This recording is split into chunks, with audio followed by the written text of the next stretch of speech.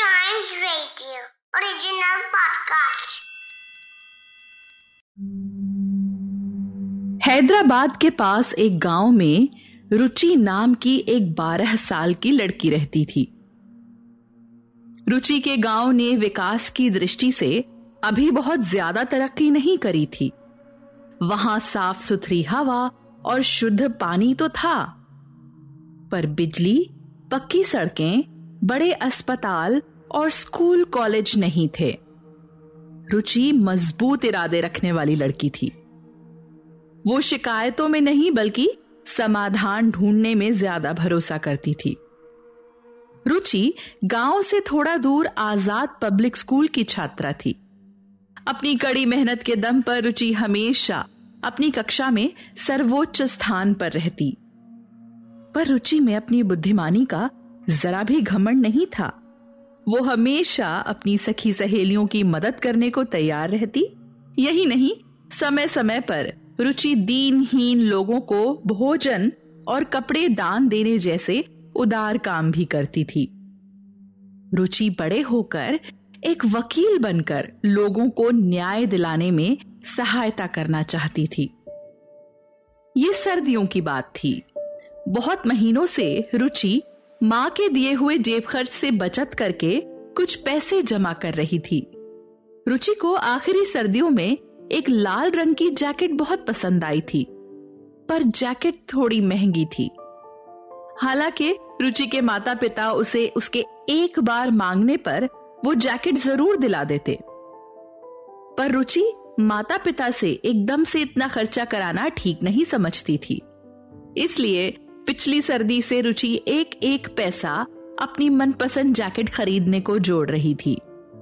आज वो दिन आ गया था जब रुचि के पास पर्याप्त पैसे इकट्ठे हो गए थे।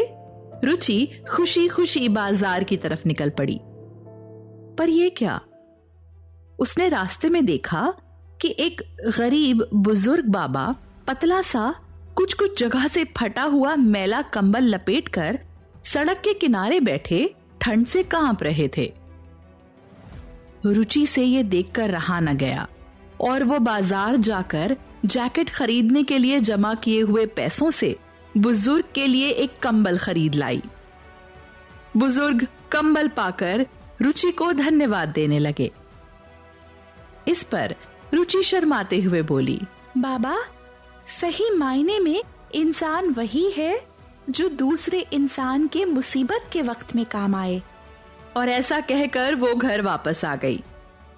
कुछ दिन बाद उसने अपने मामा जी से बात करके उन बुजुर्ग को एक वृद्धाश्रम में भिजवा दिया, जहां उनके दिन सुकून से कटने लगे। कुछ दिन बीत गए, ठंड बीती और मौसम सुहाना हो गया।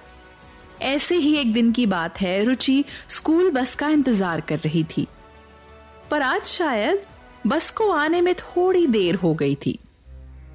तभी उसके पिताजी के पास स्कूल बस के ड्राइवर का फोन आया और पता चला कि स्कूल बस खराब होने की वजह से आज उसे खुद ही स्कूल जाना पड़ेगा। रुचि के पड़ोस में सचिन और रीना नाम के 2 भाई बहन रहते थे, जो उसी के स्कूल में पढ़ते थे।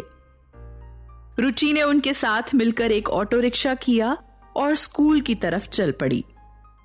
स्कूल के रास्ते में एक मानव रहित रेलवे क्रॉसिंग पड़ती थी। मानव रहित रेलवे क्रॉसिंग्स ऐसी रेलवे क्रॉसिंग्स होती हैं जहां से निकलने वाले लोगों को दोनों तरफ से आने जाने वाली ट्रेन्स को ध्यान में रखते हुए रेलवे ट्रैक पार करनी पड़ती है। वहां किसी तरह का गेट या फाटक नहीं होता। उस रेलवे क्रॉसिंग पर जैसे जैसे गाड़ियों का ट्रैफिक बढ़ रहा था, वैसे वैसे एक गेट लगाने के लिए दबाव बढ़ रहा था। रेलवे क्रॉसिंग को पार करते समय अचानक रुचि का ऑटो खराब हो गया और अपनी जगह पर रुक गया। तभी रुचि ने दूसरी तरफ से आ रही एक ट्रेन की आवाज सुनी। ऑटो चालक के हाथ पांव फूल गए। वो जल्दी जल्दी ऑटो स्टार्ट करने की कोशिश करने लगा, पर ऑटो स्टार्ट नहीं हो रहा था। उधर ट्रेन सीटी देती हुई तेज गति से ऑटो की तरफ दौड़ती हुई आ रही थी। बच्चे कुछ देर को सहम गए, रुचि के साथ बैठे बच्चे तेज आवाज में रोने लगे। पर तभी रुचि को महसूस हुआ कि हिम्मत हारने से आज तक किसी का भला नहीं हुआ।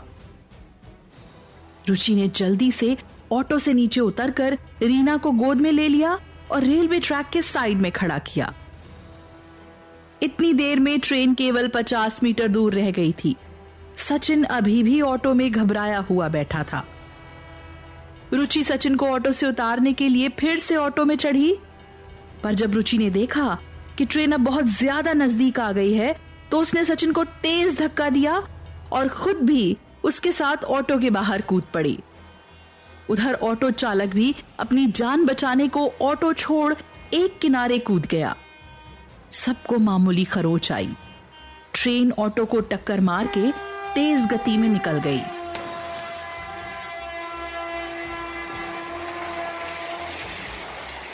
आसपास खड़े लोगों की ये नजारा देखकर चीख निकल गई।